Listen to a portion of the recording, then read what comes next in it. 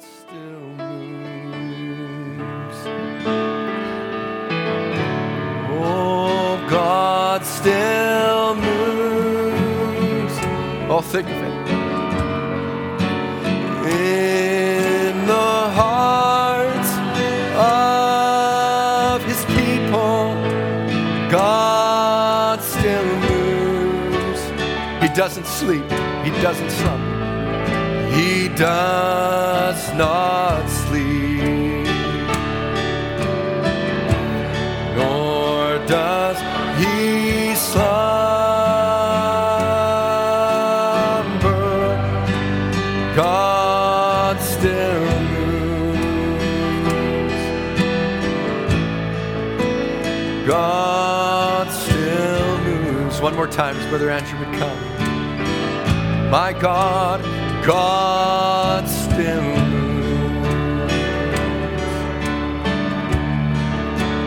God still moves in the hearts of His people. God still moves. He does not sleep, nor does He slumber.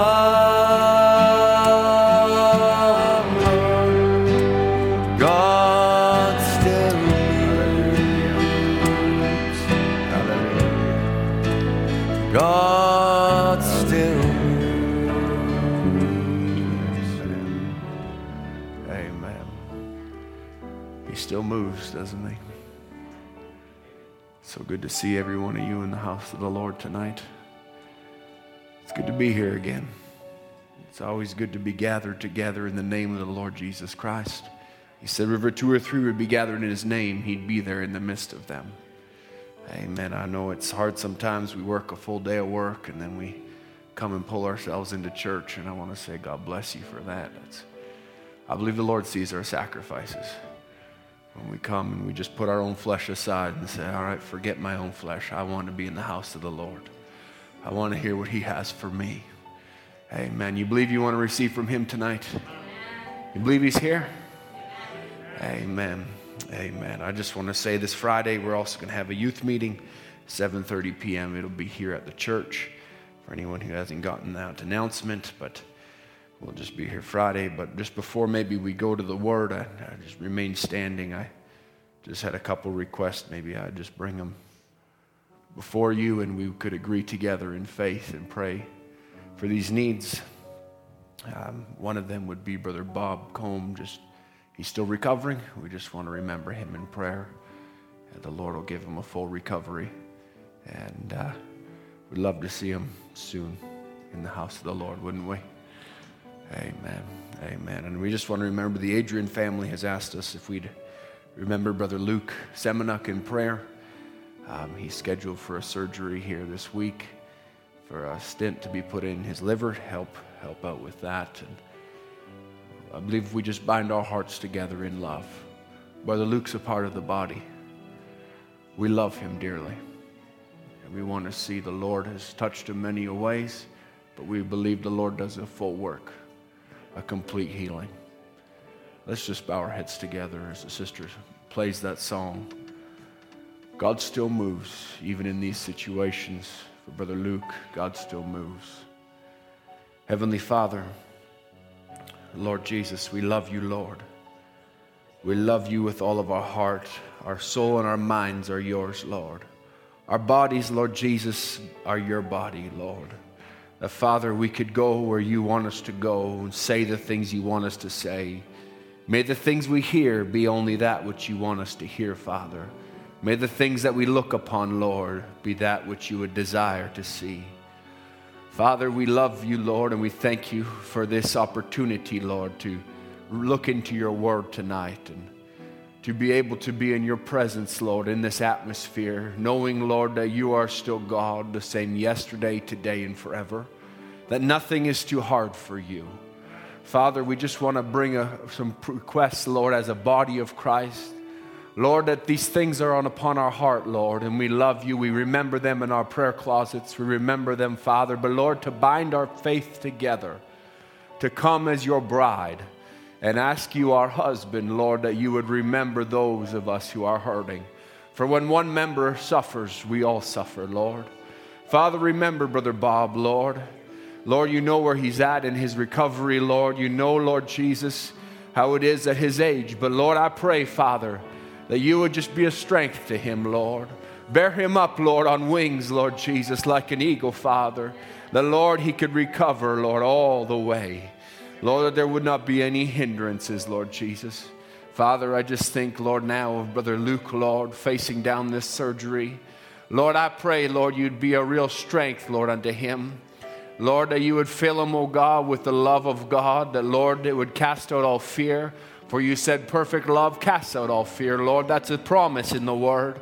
So we pray, Father, you'd be with him, Lord. May your spirit be with him and even in him, O God. That, Lord, he wouldn't have anything to fear or to worry about. But, Lord, that you are the one that is in control. You appoint our footsteps, Lord Jesus. You know the things that we have need to go through. You've brought him this far, and we believe together, and we have faith that you will bring him safely all the way through this trial. For, Lord, we agree these things together, and you said if 2 or 3 as touching anything would agree and ask in the name of Jesus Christ, they would have what they ask for. So now we ask it in your holy name for Luke's healing. In the name of Jesus we pray. Lord, will you just bless this service now? We just commit all things into your hands. Pray, Lord, you just anoint the ears that would hear. My lips, Father, help me only to speak, Lord, that which you would desire. Close my mouth to anything else, we pray. In Jesus' name we ask it. Amen. Amen. Let's take our Bibles together. Thank you, musicians. Brother John, God bless you. Amen. Amen. The book of Acts, chapter 1. Acts, chapter 1. We've been keeping the sound technician on his toes tonight. Brother John took the minister's mic, so I've got the song leader mic. And then John tried to close. God bless you, buddy. Amen. Amen. Acts, chapter 1. Bring you greetings once again from Brother Ed. He's in Nigeria. He spoke yesterday, and then today, and then tomorrow, and then the next day, and then the next day, and then the next day. So he'll be speaking every day through Sunday, and then be heading home shortly after that. So just continue to remember him in prayer as he's there and ministering the word in the convention there. So, amen. Acts chapter 1, verse 7.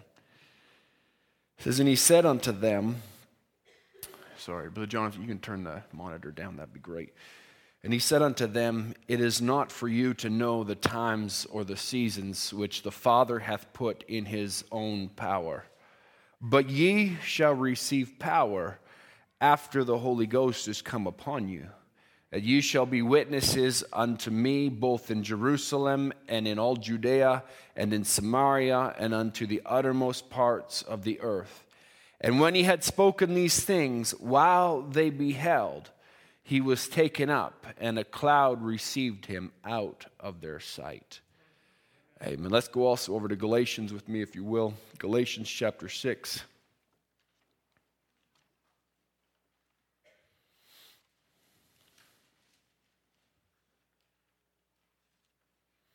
Galatians chapter 6 and verse 14. We'll just read a couple verses here. Verse 14 and 15 says, but God forbid that I should glory, save in the cross of our Lord Jesus Christ, by whom the world is crucified unto me, and I unto the world. For in Christ Jesus neither circumcision availeth anything, nor uncircumcision, but a new creature. Amen. May the Lord add his blessing to the reading of the word. You may have your seats. Amen. I want to take a thought tonight, and we'll just once again see how we go. I thought I would carry on just from Sunday morning, but The Lord just intervened last night and yesterday morning, really, and started moving in a different direction. So I trust you'll bear with me and just pull with all your heart. And whatever you have need of, the Lord's able to provide it. Amen. And I'll just take for a simple title, just one word tonight, that is incorruptible. Incorruptible.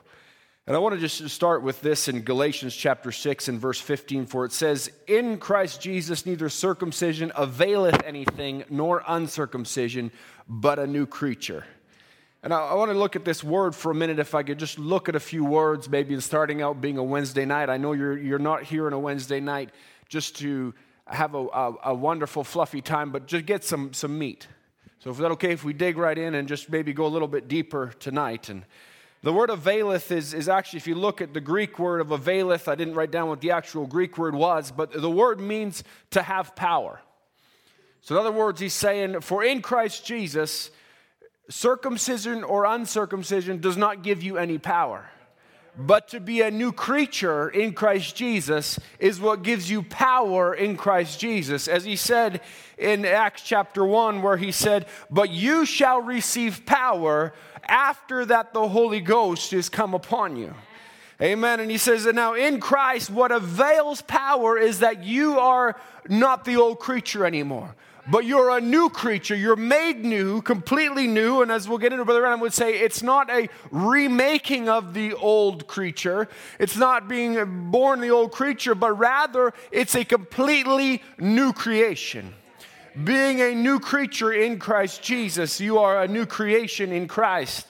And I want to just look at this because this word power, where it says availeth, or to have power with Christ. This is in Matthew chapter 5, verse 13 and 14, which we read twice on Sunday. I read it, Brother John read it. It says, "Ye are the salt of the earth, but if the salt have lost its savor, wherewith shall it be salted? It is henceforth good for nothing." In other words, that word there, good for nothing, is the same word or the opposite of availeth, which if it's good for nothing means it has no power. The salt, if it's lost its savor, it has no power that it once had. But it says, but it is cast out to be trodden underfoot. And the next verse we know is, "You are the light of the world, a city that is set on a hill which cannot be hid." But if the salt, if you've lost your savor, if you've lost what makes you what you ought to be, you've lost the power. If the salt doesn't have any savor, it has no power.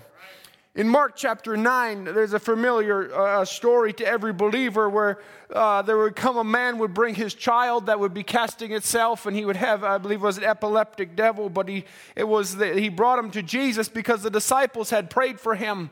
And they said, but your disciples could not cast him out. And in Mark chapter 9 and verse 18, it says, "And whithersoever he taketh him, the devil taketh him, he teareth him, he foameth, he gnasheth his teeth, he pineth away. And I spake to thy disciples, but they should not cast him out." In other words, the Bible there is the same word as saying they had no power over this devil. It says, "And they could not. But Jesus answered him and saith, O faithless generation, how long shall I be with you? How long shall I suffer you? Bring him unto me." Now, I want to just stop here because this is quite a point, because Jesus had given them power to go out into the world and to preach and to cast out devils. And he gave them power to heal the sick. He gave them power to raise the dead. He gave them power to do all these things. But here the man's coming saying, "I brought them to your disciples, but they didn't have the power." What happened to the power? Because even in the power that Jesus gave his disciples, it's the same as when he gives us authority. It's saying it's based on something. It's not just that he gives us and it's just yours. No, it's based on your faith, because he right away turns around and says, "Oh, faithless generation." That something had happened where whatever disciples it was that were praying for this young man had lost the faith that it took to operate the power that God had given them. Because now Jesus looks at it this way, faithless, and in this word faithless, if we could just look at the Greek, I'm sorry to be so technical with it, but it really opens a lot of things up. And as we look at it here, this word faithless is actually the word apistos. Apistos in the Greek, which is the adjective of the word faith. It's actually the adjective of the opposite of faith. Faithless, it's the opposite of faith, which means a lack of substance faith. I want to just open some things up. I know some of you brothers, we were part of a Bible study last night, and Brother Tim was going into some of this as well, and I'm actually not getting this from him because I was studying on this yesterday morning, and then we started studying it last night as a group, and I'm sorry to all you that weren't there, and I thought, oh man, there's going to be 3 or 4 brothers here that are going to go, Brother Andrew, you got that from somebody else. I didn't, so get that out of your mind. All right, I dealt with those few. We're good now. But Mark chapter 9 and verse 24, if you jump down to verse 24, Brother Danny, we know how he says, and Jesus begins to talk to him, and then the father says, straightway the father cried out and said with tears, Lord, I believe, help thou my unbelief. Jesus was looking for somebody with faith. He says, do you have faith? He says, Lord, I believe, but help thou my unbelief. But this word here where he says, Lord, I believe, is pistio in the Greek, which means to believe. That doesn't sound very deep. But the translation in the King James Version is help thou my unbelief, but it's actually not just believe in unbelief. Because the word unbelief is apistia, which is the noun, just like apistos is the adjective of the opposite of faith. Apistia is the noun of the opposite of faith. So now he's looking at saying, listen, when he says, Lord, I believe, there's 2 different words here for believing, and there's 2 different words here for faith. One is a verb. The Lord, I believe, pistio, is a verb saying, I believe, and it means I believe. But when he says, help thou my unbelief, it's actually a noun which is saying, Lord, help thou my lack of substance faith. Because I want you to notice this, because Hebrews chapter 11, verse 1 brings out, says, what is faith? Faith is a substance. Amen. It's a substance of things hoped for, the evidence of things not seen. So in other words, it's talking about saying, what is faith? What is Jesus asking for? Oh, faithless generation. Do you have faith for these things? He's saying, Lord, I believe, but help thou my lack of substance faith. I believe in who you are, but I don't have a substance of it. I don't have something that's real and tangible to actually hang on to and say, this is a reality to me.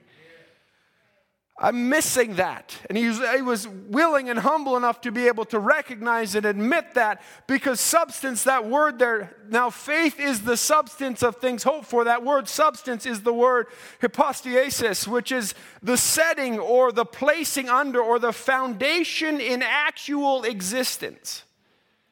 The substance that all else is built upon. Now, just stay with me on this. Are you with me? All right. This word substance, if we could look at this for a minute, because this is where it expounded even bigger to me last night, which is in Hebrews chapter 1, verse 3, the word substance or hypostasis, which is Hebrews 1, verse 3 says, who being, or maybe I'll give you a moment. Why don't you put that up there? Hebrews chapter 1, verse 3. You can follow along, and I'm not rushing through it. Hebrews 1, verse 3. And then we'll go Hebrews 3, verse 14 after that. I'm putting you on the spot. Amen. I just want you to follow along on this. Maybe turn in your Bibles. We'll see if we can beat Brother Danny. He's working hard, but the computer's giving him a hard time. Computers, they don't understand. It's important. Hebrews chapter 1 and verse 3 says, who being the brightness of his glory, the express image of his person, and upholding all things by the word of his power. Now remember that word substance. Hypostasis is the basis, the foundation. It's this setting under of everything, the placing under, the foundation of it. He says, who being in the brightness of his glory, the express image of his person. That word person is the same Greek word as the word substance. It's the same word over there that says it's the person of Jesus Christ is the substance. It's the upholding of all things by the word of his power. Now, if you go down with me to Hebrews chapter 3 and verse 14.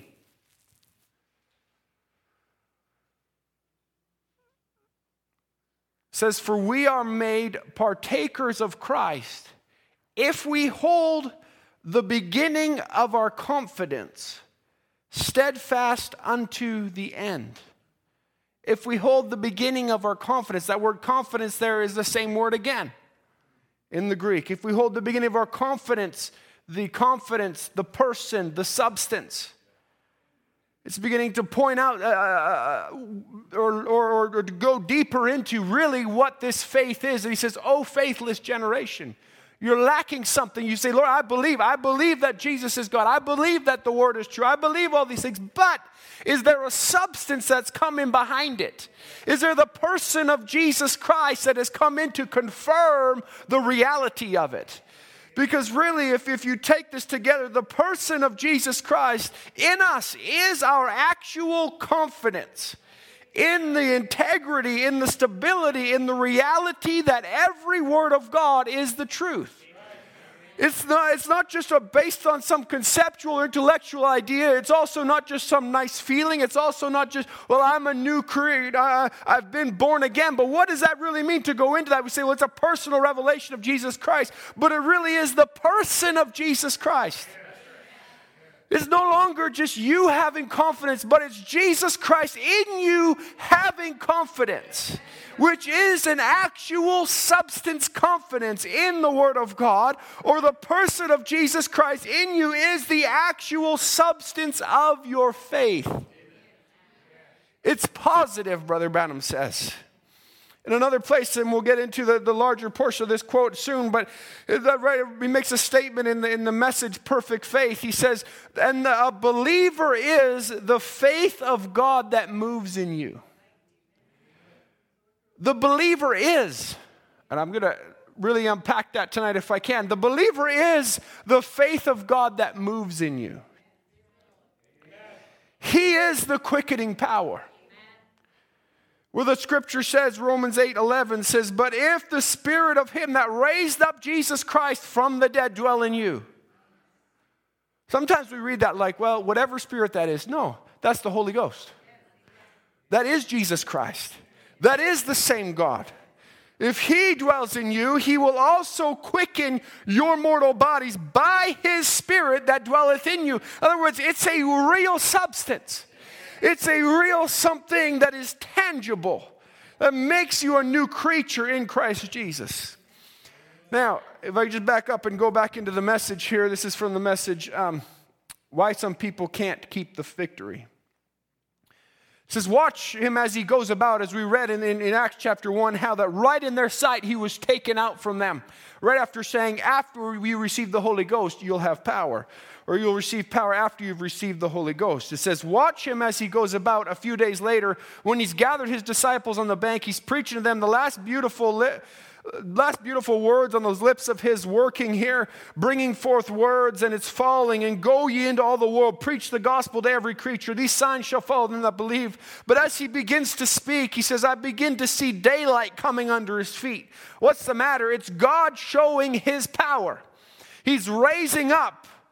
He's defying the law of gravitation. He's being lifted up. Why is it? He's the creator of gravitation. And here he is. He descends on up. He ascends on up till he gets up on high, and he sets down quietly at the feet of the majesty on high. Oh, glory to God. There he is with all his power and heaven and earth in his hands. Not even one little wave can move on the ocean unless he permits it. That's the power of God as Jesus sits on the right hand of God, which means he sits with full power and authority. Amen. And not one wave in the ocean can even move without him allowing it. But I thought the moon controlled the ocean. No, God is the one that by faith controls, because we know that the world was formed by faith. That God spoke and believed his own word, and he was the substance of his own faith. Oh, hallelujah. And he began to show his own power right there in the midst of the people. Not only did they hear the word that he said, kill me or destroy this temple, and in 3 days I'll raise it up again. Not only this yet, they also saw it come to pass that he rose again on the third day. They saw him appear to him in a closed and locked room. They saw him do all these things. But now, right in the midst of his disciples, a few hundred of them, he begins to just raise up. This isn't a levitation trick like some monk would do, because he just kept on going until he disappeared into the clouds. And what happened in the meantime? 2 angels come back down and they said, why are you standing here? Go do what he said. He told you his word and it always came to pass. So I suggest you go do what his word said, because it's going to come to pass. Amen. So after you will receive power, after you have received the Holy Ghost. Hallelujah. He says, and this carries on, the same quote says, and that power of that same thing working in us to make us new creatures in Christ Jesus. The same power that raised up Jesus from the dead, the same power that raised him right up off the earth and took him into heaven, the same power that allows every wave in the ocean, the same power that allows every animal to move, every tree to grow, every resurrection, every springtime. The same power is the same power that allows us to makes us new creatures in Christ Jesus. Oh, brother, where's that power comes? There's where power comes, he says. There's where power comes as a new creature. We just read it right there. Galatians. What gives you power in Christ Jesus? A new creature. His power makes you a new creature, and it gives you power. He says our faith brings down. Hallelujah. Our faith brings that power down. Our faith, which is love, it casts away. Our faith, which is love, God is love. Our faith, which is love, it casts away all fear that we think God wouldn't keep his word. When I saw the very love and grace of Christ, it brings him right down to us. That mighty power of God begins to work into the church. Oh my, it brings him, Christ, right down to us. And his mighty power, why? Because there's faith there, and he's the substance of that faith. And he begins to work in the church. Love that conquers. I tell you, love is the most powerful thing there is in the world. There's nothing will take its place. Love. I just want to take a step back at this, because you have to receive it. Our faith brings it down to us, but we have to receive it. If you go to Leviticus chapter 11 with me, Leviticus chapter 11, verse 36.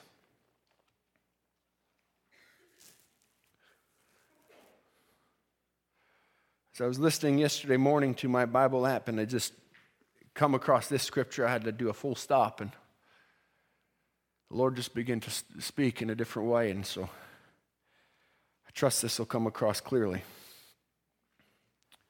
Because this is a scripture where it's talking about clean and unclean, and it's talking about unclean animals. And if they touch these things, and it goes down to the unclean thing that creepeth upon the earth, like snails and mice and different things like that creeps, or it has 4 legs. And he says, if these things, the dead carcass of these things, if they would touch a certain something, it would be unclean till evening. If it would touch something else, it would be unclean till evening. If it touched something else, it just went down a long list that we won't read, because you can read it when you go home, but it's quite a long list. If it touches this or that or this or that, it's unclean. But then it comes down to verse 36, and it says, nevertheless, a fountain or pit wherein there is plenty of water shall be clean. But that which toucheth their carcass shall be unclean. So in other words, whatever it touched to get in that fountain or pit is unclean, but the water's not unclean if there's plenty of water. Now go down to the next verse. It says in verse 37, it says, but if any part of their carcass is a dead, unclean, creeping, crawling thing, if their carcass fall upon any sowing seed which is to be sown, it shall be clean. In other words, a well or a pit that has plenty of water, or a seed that's for sowing, if it touches any of these two things, anything else it seems it's unclean, if you read through the scripture. But these two things, it says, no, they're clean. But then if you go down to the very next verse, it says this, but if any water has come upon the seed, and any part of the carcass fall thereon, it shall be unclean. Now you've got, if they're separate and it touches it, they're clean. But if you put them together and it touches it, it's unclean. Now it talks about it twice in the book of Hebrews, but we could I'll just paraphrase it and talk it this way to you. If a dead carcass falls on the water of the word, a place where there's plenty of water. What did Ezekiel see? He said, he took me out so many paces, and there was water to my ankles. He took me out so many more paces, there was water to my knees. So many paces, water to my waist. So many paces, there was water to swim in. It was just an abundance of water. If it touches the word of God, something that's unclean comes across the word of God. It doesn't make the word unclean. But then he goes on to say, but the seed that is to be planted, in other words, there's a predestinated seed gene of God. If it has been set there and something come unclean against it, it doesn't make that seed unclean. But if the water comes to the seed, but it isn't planted, the only way a dead, unclean carcass could touch a seed that has been watered is if it's not been planted. You didn't do with it what it's supposed to do.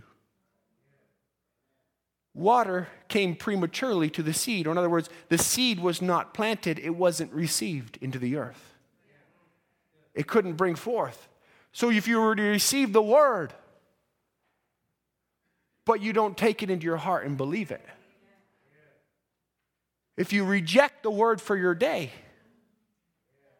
there remaineth no more sacrifice for sin, Hebrews would say. Saying now if you take the word of God and the word has come to the seed, but you put an unclean thing on top of it. Disbelief. Unbelief. The whole thing now is unclean. But if you have the seed and you plant the seed and the word begins to come to it, in other words, if you die out to yourself and say, Lord, not my will, not whatever I want, not my ideas, but just your ideas. I come and I believe the word of God that no matter what, I've cast out all my own thoughts and I take God's word as my own thoughts and as my own. That's what I'm taking in here. In other words, I'm dying out. I'm planting myself. And then he begins to water it with the washing of the water by the word. Now touch that with any unclean thing. It won't be unclean. Because it's planted. It's dead. It'll bring back life again. Hallelujah. It's got to be planted in your heart. Brother Branham would say in God's Power to Transform, he says, "Oh, wandering star, let's stop wandering, son. Wandering seed that's going from place to place in this deformity. Turn this morning. Please hear me as a man trying to stand between the living and the dead." What's he saying? If you're that kind of seed that's been about and you're hearing the water, don't keep wondering. Don't keep wandering about in dry places. Plant yourself in the Word of God and allow Him to give the increase. Sit in a church and allow the washing of the water of the Word to bring forth the increase. Because once that seed is planted, the seed then becomes even untraceable. Now it is incorruptible, and it doesn't matter what falls upon it. Or you could have this and a deer die on it, and a mouse die on it, and a snail die on it, and this person and that person. Why? As long as you've been planted in the Word, and the God is beginning to water that predestinated seed gene of God that's in you. In other words, somebody could throw this at you and throw that at you and show you this and show you that and give you all kinds of sinful things. It won't corrupt that anymore because it's already dead. That person that you once were is not you anymore. Hallelujah. Brother Branham would say in Perfect Faith, this is the expansion of the statement that I read earlier. He says, now the only thing you have to do then is have faith in what you are. Have faith in what the Word says you are. Jesus had faith in the Word of God that said, when he said, it's written of me, didn't David and the Psalms and the prophets and all them speak of him? I am the bread of life that come from God out of heaven. Amen. I am the tree of life from the Garden of Eden. I am all these things. I am that I am. And he knew with that perfect faith that he was the anointed Messiah, that the Spirit of God was upon him. He said, now I in myself do nothing.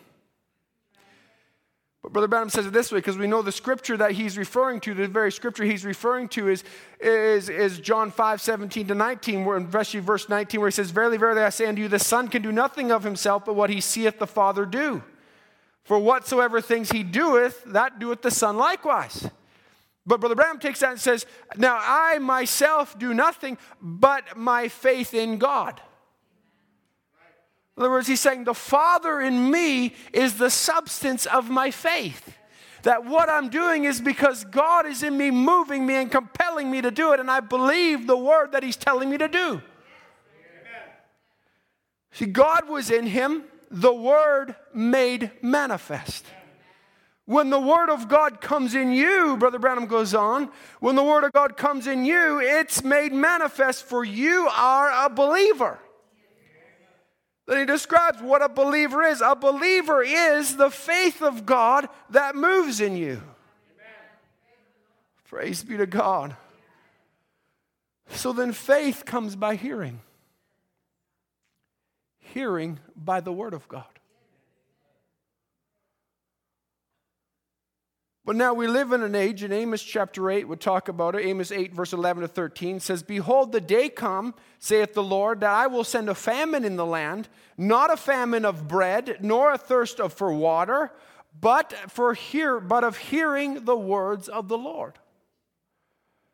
And they shall wander from sea to sea, and from north even to the east, and they shall run to and fro to seek the word of the Lord, and shall not find it.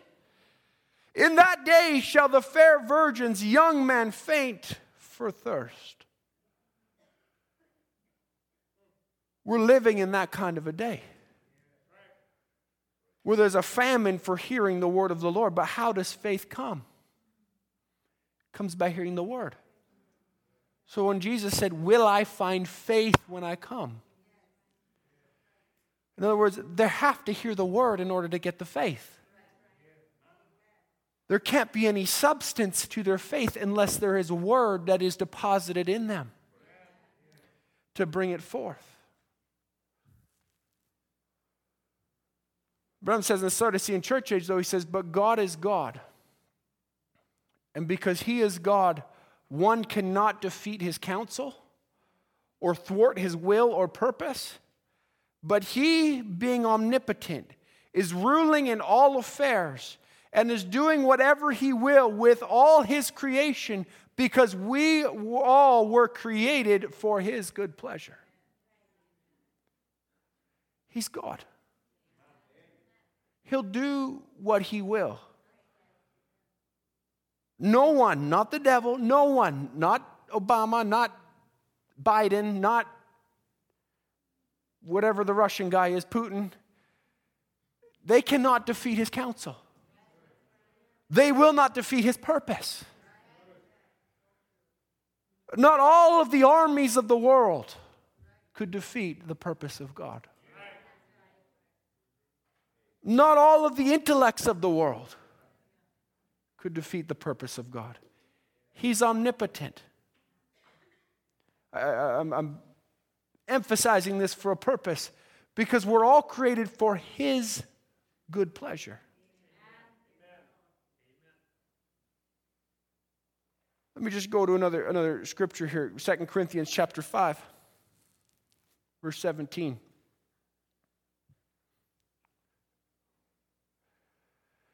Therefore, if any man be in Christ, he is a new creature.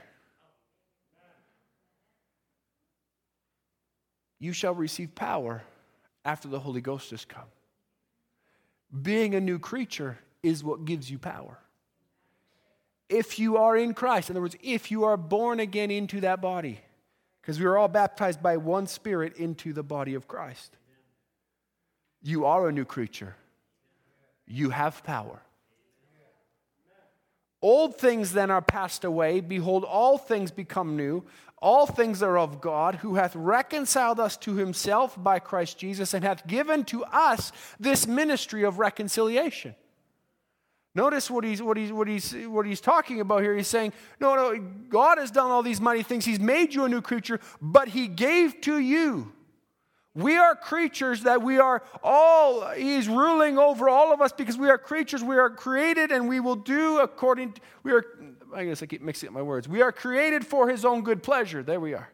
We're created for his own good pleasure, but he gives us, in other words, his pleasure is to give us a ministry, to give us a purpose, to share in his purpose. But nothing can defeat his purpose. But he gives us the ability to share in that purpose. But now all things are of God, who hath reconciled us to himself by Jesus Christ, and hath given unto us this ministry of reconciliation, to wit, that God was in Christ reconciling the world to himself. In other words, we're not the ones doing the reconciliation. That's Jesus Christ. But we have a ministry of reconciliation, where it's the same last words that he spoke of. Go ye into all the world and preach the gospel. These signs shall follow them that believe. And he says, to wit, that God was in Christ, reconciling the world to himself, not imputing their trespasses unto them, and hath committed unto us the word of reconciliation. To commit something it's a temporary thing. He committed it to men. Now, then, we are ambassadors for Christ. As though God did beseech you by us, we pray you in Christ's stead, be ye reconciled to God. Perfectly displays what the ministry of reconciliation is. We pray you in Christ's stead. I'm here as an ambassador of Jesus Christ. I implore you, be ye reconciled. For he hath made him to be sin for us, who knew no sin, that we might be made the righteousness of God in him. Amen. I want to take the section from the church age book here. I'm still doing okay on time. So, from the church age book, Laodicean church age, Brother Branham takes this section. He says, but now he is standing in the midst of the church, as he stands there revealing who he is in the last age. He calls himself the author of the creation of God. This is another creation.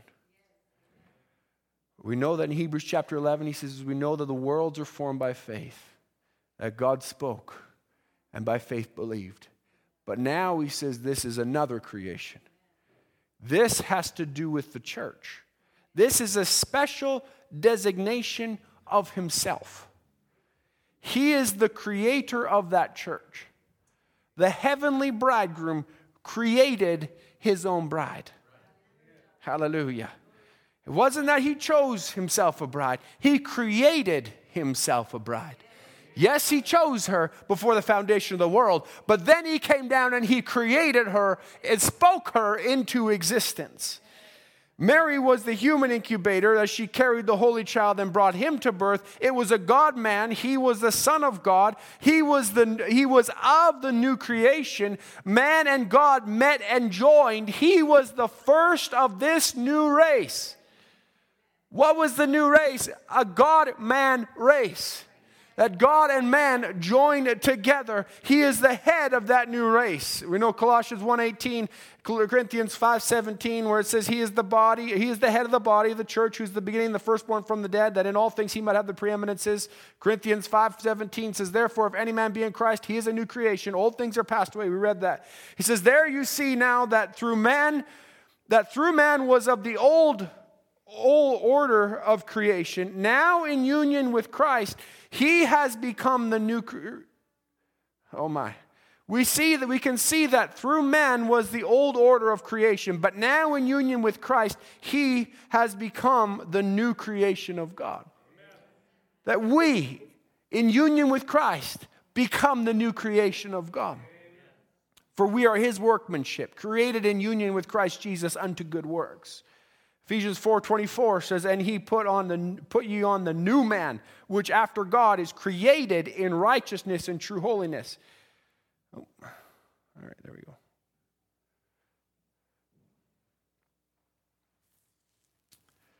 This new creation is not the old creation made over. It could not be called, he says, or it could not be called a new creation. This is exactly what it says it is. It's a new creation. It is another creation distinct from the old one. I know I'm taking it slow, and these things are familiar to believers, but it's a new creation that is distinct. It's completely separate. It's a distinct creation. It's not intermingled, it's not interjoined, it's a distinct creation. But now, out of every kindred tongue, tribe and tongue, he has purposed a new creation. And nothing can defeat his purpose. He is the first of that creation. He was God created in the form of a man. Now, by his Spirit, he is creating many sons unto himself.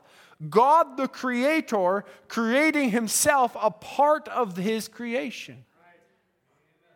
This is the true revelation of God. This was his purpose. This purpose took form through election. That is why he could look right down here in the last age, because of election. He could look right down here in the last age when all would be over and see himself still in the midst of the church. As author of this new creation of God, his sovereign power brought it to pass. By his own decree, he elected the members of this new creation. He predestinated them to the adoption of children according to the good pleasure of his will. By his omniscience and omnipotence, he brought it to pass. He's ruling over it. Nothing can defeat it. We are created for his own good pleasure. It says, how else could he know that he would be standing in the midst of the church, receiving glory from his brethren, if he did not make sure? How did he make sure? He elected. He became the substance of that faith. The church is made up of individuals. It's Christ standing in the midst of individuals. In other words, he's not saying that he would know he'd be standing here in the middle of a building, in the middle of a bunch of people, receiving all the glory. But rather, from what was the Holy Ghost given for 1959, he says, he deals with the church as an individual. Each individual in the church. And now it's got a time. It's no secret. We will see it when a man proves and God loves him. He takes him out somewhere to himself, there in front of the angels. He does something for him. He lifts him up there in the presence of God, gifts him, fills him, sets him out there. That's the age that we're living in. That God deals with us as individuals. It's not Christ in a many-member body as much as it is him in a many-member body, but he deals with individuals, so he knows he's standing in the midst of each individual, receiving all the glory. All things he knew, that all things he worked out according to what he knew in order that his purpose and good pleasure would be brought to pass. Hallelujah. Aren't you glad you belong to him? See, it's the person of Jesus Christ in the individual, the actual substance of our faith. He said, "Oh, faithless generation." I thank God we are not a faithless generation. All around us is a faithless generation. Why? Because there's a famine for hearing the word. If they can't hear the word, they'll never have the faith.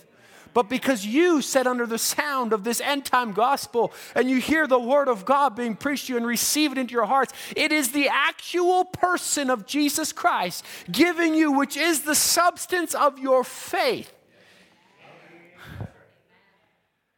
Oh, let the truth set you free tonight.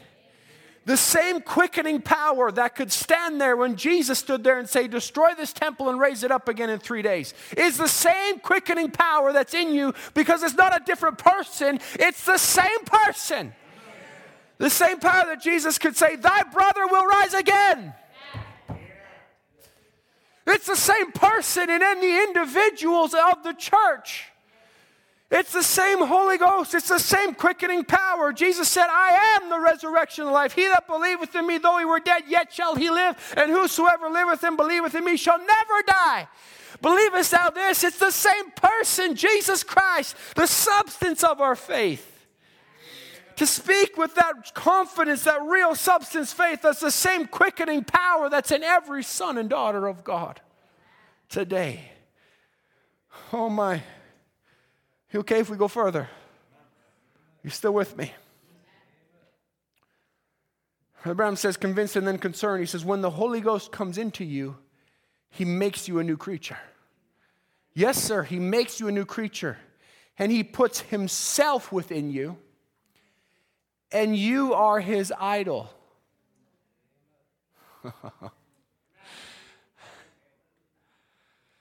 He is living inside of you, working, moving his own way in you.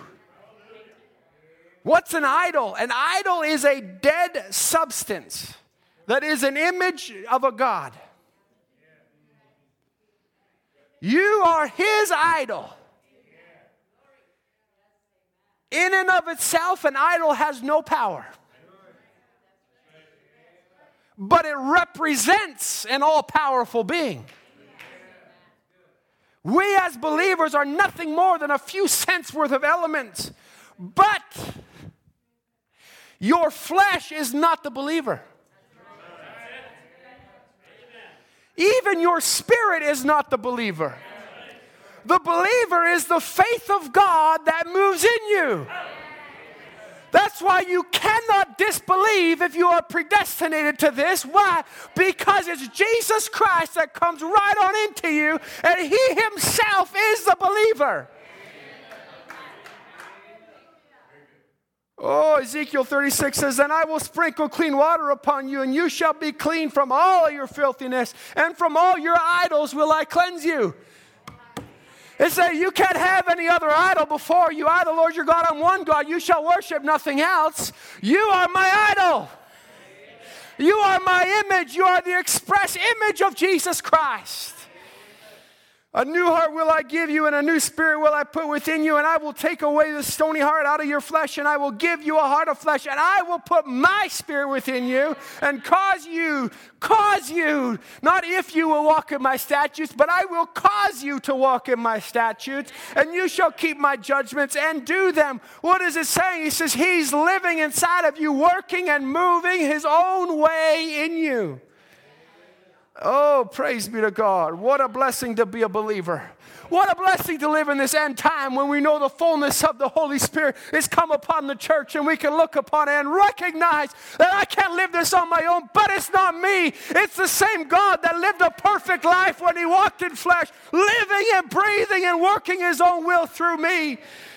Blessed be the name of the Lord. Oh my, for ye are epistles written in your hearts, known and read of all men. For as much as you are manifestly declared to be an epistle of Christ ministered by us, written not with ink, but with the Spirit of the living God. Not in tables of stone, but in fleshly tables of your heart, a real heart of flesh, not a stony heart. The same quickening power that was in Christ is in you because he's in you. You can't help but believe and have real confidence in the Word of God, because substance faith is not based in our ability. It's not based on our DNA. It's not based on our IQ. It's not based on our well-being or anything to do with this corruptible flesh. But substance faith is the person of Jesus Christ indwelling your soul. That's why there can only be faith or doubt in your soul. He's either there or he isn't. There's no black-white bird. It's either black or it's white. You cannot, and if also faith and doubt cannot coexist. You can't have part faith and part doubt, because the faith that's in your soul is Jesus Christ in there. It is the Word of God in there. That's why Brother Branham would say the definite identification that you are born again is that you can believe and receive and say amen to every word of God.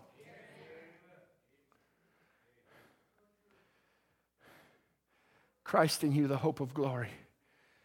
it shall quicken your mortal body too. How can it fail? It raised him up. Therefore, every word must be fulfilled.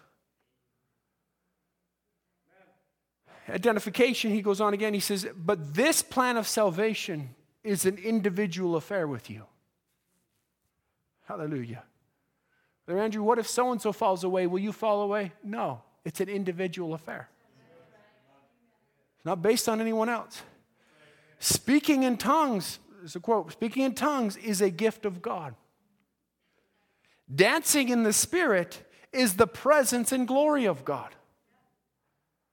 This is rather the message identification. It's all in one quote. Boom, 4 or 5 sentences right there. He says, but for you to let your character be molded into the image of God, that he projects himself, and you are his idol, walking on earth, the expressed image of him. He just walks things up a notch, up a notch, up a notch, up a notch, where he says, listen, salvation, that's an individual affair. He goes up a notch, speaking in tongues, that's a gift of God. Dancing in the Spirit, that is the very presence and glory of God. But to let your character be molded into the image of God, that he projects himself, you become his idol walking on earth and are the expressed image of him. Oh, praise be to God. What's in you is incorruptible. It's not affected by the corruptible because it is incorruptible. And we know in the, let me just carry on. It says, but it cannot, incorruptible means it cannot corrupt. It cannot be corrupted, neither can it decay. It is incapable of emitting corruption. Jesus said it's not what goes into a man that defiles him, it's what comes out. Praise be to God. And if what's in there is incorruptible, it is incapable of emitting anything that is corruptible. It is not flexible. It stands firm. It has the power to overcome any enemy, obstacle, or trial. That is the believer. There's 3 kinds of believers in every church. But the believer is Christ indwelling. How could I not believe? He says in the message, the evening messenger, he says, now you can be justified without being sanctified. You can be sanctified without having the baptism of the Holy Ghost. He says, but the Holy Ghost is the indwelling presence of Christ's power in the Spirit. Now we see the natural types of spiritual, so the church is in its complete maturity now. How is it in its complete maturity? The indwelling presence of Christ's power in the Spirit. Oh, now this takes it further. Christ in your soul, you're born again. He says now that indwelling presence comes out and takes over the Spirit. That's the church coming to full maturity. Because that is what it talks about when it says, this corruptible shall put on incorruption. This flesh is corruptible. But when what's on the inside of the inside begins to push out, and the Spirit begins to take on an incorruptible attribute, it has to put on incorruption.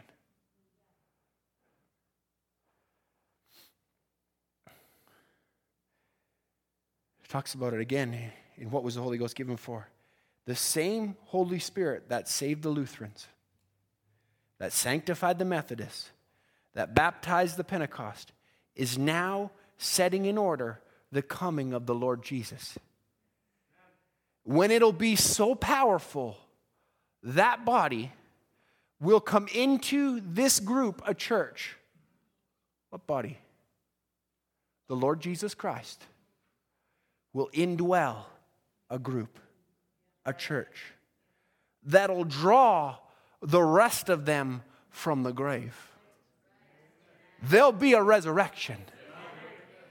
That's what the Holy Ghost is for Think about it. It was in the Laodicean church age that he begins to write about a new creation, where he says that in this time he made sure that at this time he would be in the midst of the individual, receiving all of the glory. In the last time that the body, Jesus Christ, would come into the individuals, the church, and would bring them to a place that it would be so great that it'll draw the rest of them out of the grave, just like he did.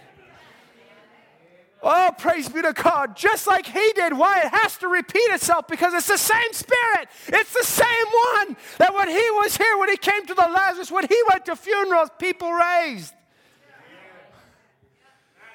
I would love to be at a funeral when Jesus is there, because there wasn't a funeral anymore. He came to the funeral of the widow of Nain. What happened? He got up and he lived again. He came to a funeral of Lazarus. What happened? He got up and he raised again. He came to a funeral of Jairus' daughter. What happened? She got up and she lived again. What makes you think Jesus would do anything different when Hebrews 13:8 says he's the same yesterday, today, and forever? So if he and his body comes and indwells the church, there has to be a resurrection. Because it has to be so great, it will draw the rest of them out of the grave. Oh, praise be to God. So is it today. We don't try to be no big person. We don't care what people say about us. Our name ain't nothing, it's his name. Our life isn't nothing, it's his life. It's his power, not our power. There is only one thing that we love to do, it's see him glorified. How can it be when he's glorified in us by his resurrection that's in us? Oh, that's the very essence of the message, that he is alive. Amen. We see him represented again as he was today. Oh, did you get that? See, our desire is not to be glorified. Our desire is not to be a big name. Our desire is not to boast in some church or make some Sunday school or try to bring in or hog tie or push in or offer a picnic party or big stars or buttons or something else like that. That's not our desire. Our desire is to see him glorified, not with self-pride, but in us. Our lives to prove that he is alive and living in us. Oh, but I can't get myself out of the way. So when Brother Branham, when Andrew Dodd is not even a thought of, and you're not even thought of till we just see Jesus glorified among us. See him, that's our desire. It gives us the quickening power. It gives us joy to know that we are with him. Flesh of his flesh and bone of his bone, being the bride of him and seeing his same vindicated methods proving in us that he is now risen from the dead. Oh, blessed be the name of the Lord. I want nothing more than to be someone that knows Jesus Christ and the power of his resurrection, than to know that he's risen, that I serve a risen Savior. He's alive in the world today because he's right here. Oh, blessed be the name of the Lord. Blessed be the name of the Lord. What is it? The quickening power coming to the church, making her ready. This hour that we're approaching, quickening power, oh God, help us to receive it. Help us to believe it. Just like that man said, Lord, help thou my lack of substance. Help us to receive the quickening power, Jesus Christ, the very indwelling God among us. Oh, it just depends on what attitude you take, whether it's going to do you any good or not, see? He says you have to believe that. If you don't believe it, it won't do you one bit of good.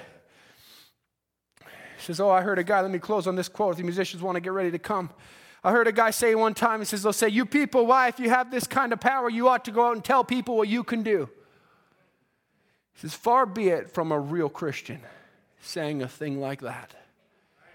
Surely we don't claim no power. We do one thing. When they look around with all this power upon them, they saw Jesus only.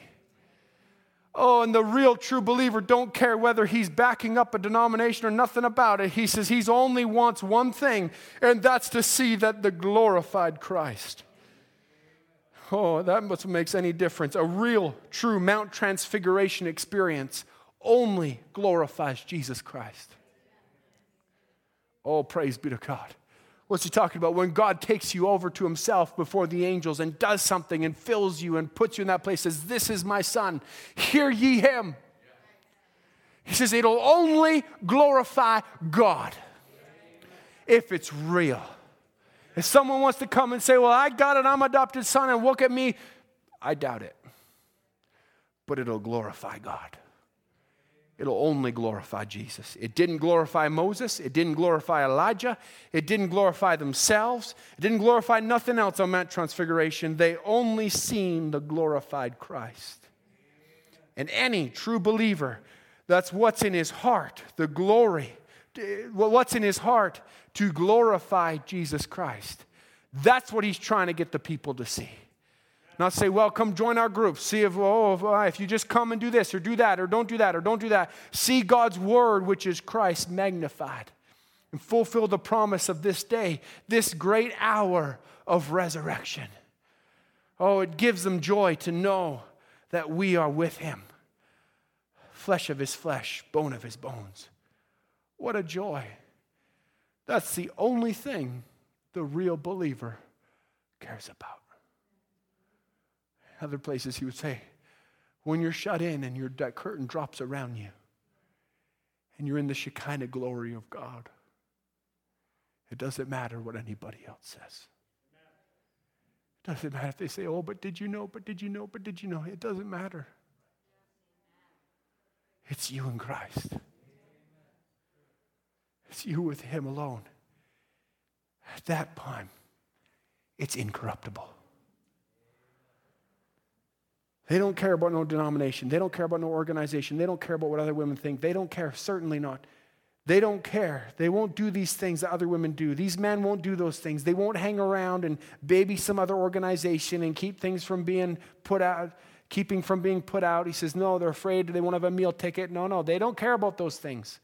It's all nonsense to them. There's only one heart's desire. That's to see Jesus Christ glorified. Their conduct must be with God. It must absolutely nothing else but just the glory of Jesus Christ. And what is Jesus? The Word. Just take the Word.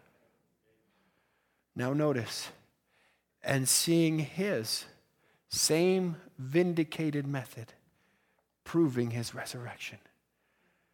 Now what is it? Seeing your life by his promised word. And he said he's the same yesterday, today, and forever. Proving he's alive.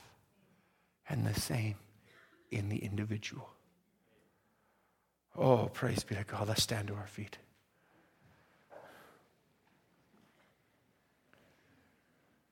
The incorruptible God in you. The individual.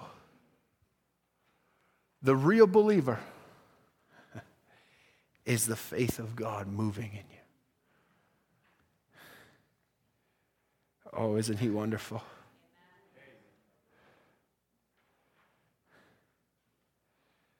Oh, man. The real believer is the faith of God that moves in you. You are his purpose. The bride of Christ. The threefold purpose of God. The last purpose, the last fold of that purpose is you.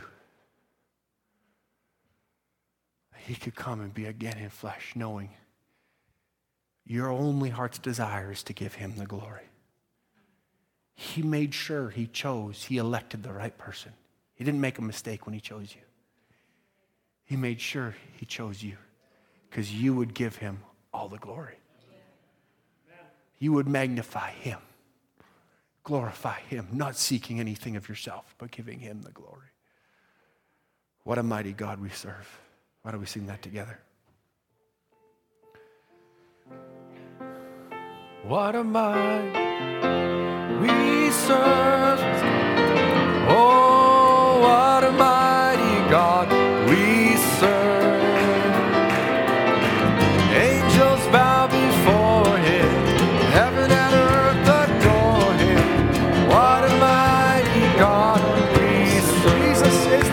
Lord.